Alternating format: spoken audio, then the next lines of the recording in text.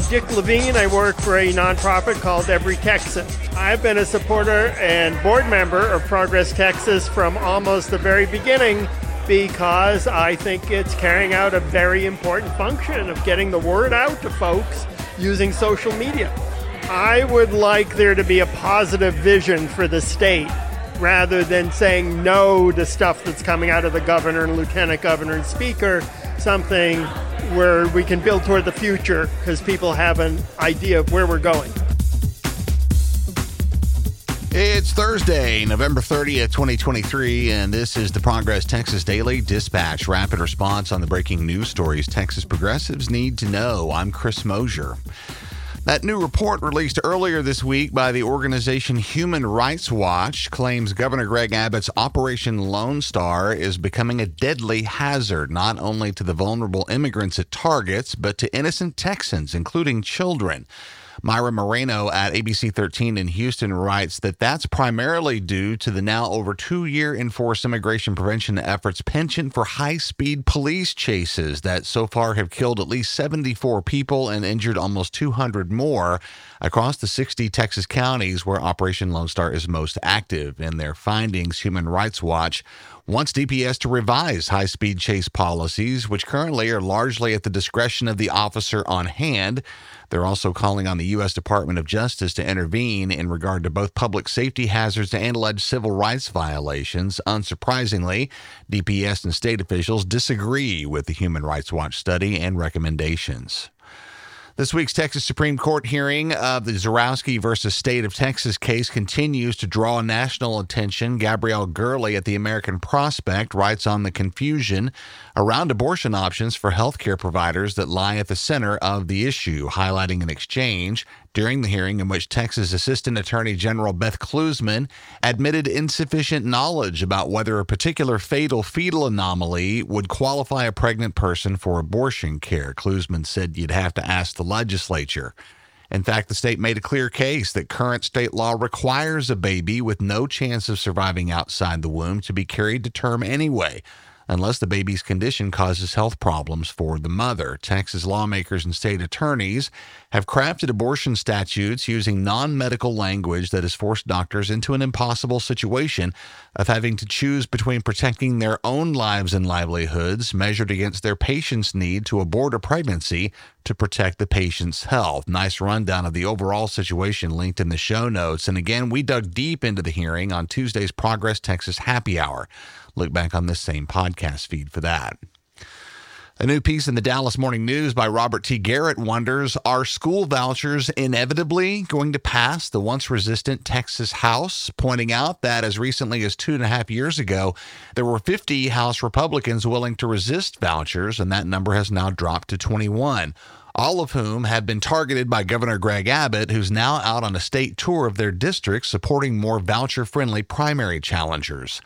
University of Houston political scientist Brandon Rottinghouse thinks it's only a matter of time, considering state and national pressure to pass some form of private school voucher program, as older lawmakers who have seen leaner times with education budget cuts on the table retire.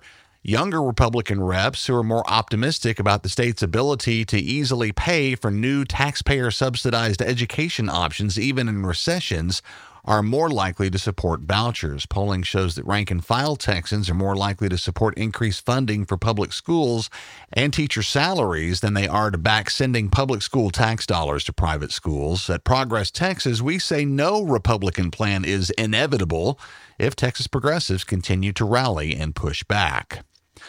Also in education, Alejandro Serrano at the Texas Tribune says federal appellate judges yesterday questioned a new Texas law requiring booksellers to rate the explicitness and relevance of sexual references in materials they sell to schools. During a hearing, an illegal challenge brought by book vendors who argue the law is unconstitutionally broad and vague. A federal judge barred Texas from enforcing the law late last summer, but the Fifth Circuit, one of the most conservative courts in the nation, blocked that order, and the full appellate court is now considering the overall legal challenge. When to expect a ruling remains unclear.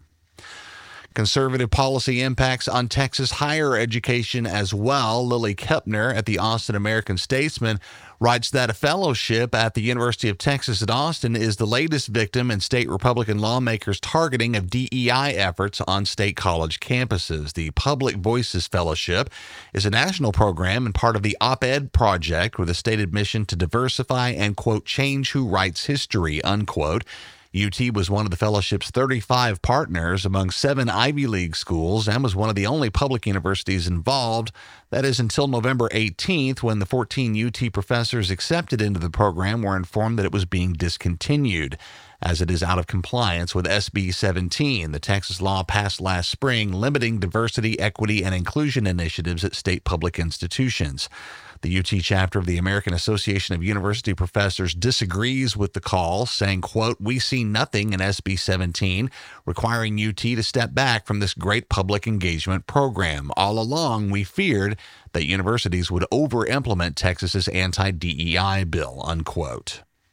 Over to your insurance bill, which if you insure a home is probably higher than you'd like it to be lately. Aaron Douglas at the Texas Tribune says you're not dreaming. That's a direct result of climate change and the costly disasters associated with environmental degradation. Texas homeowners insurance rates have increased 22% on average so far in 2023, which is twice the national rate.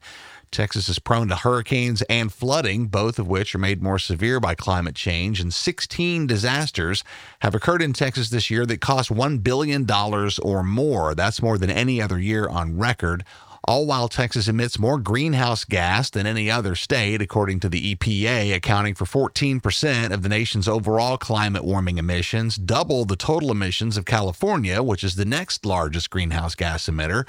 We're also the nation's largest oil and gas producing state, accounting for more than 40% of the nation's petroleum production. So, when you're writing out that huge homeowner's insurance premium check, remember that in a very real way, Texas has brought that particular problem on itself. It's time to stand up and be part of the change Texas and our planet at large so desperately needs. As we wrap up today, we're looking forward to seeing you tomorrow and or Wednesday at our 2 Progress Texas holiday parties for this year. Fun fundraising events and a great opportunity to meet and mingle with progressive office holders, candidates, activists, and advocates. Our Austin holiday party is coming up tomorrow, Friday, December 1st, and our Dallas holiday party will be next Wednesday, December the 6th. We'd love to see you. See the show notes for links to grab your tickets. And by the way, while you're looking at the show notes, we're currently taking your suggestions for our annual Best and Worst of Texas lists, which are coming at the end of the year.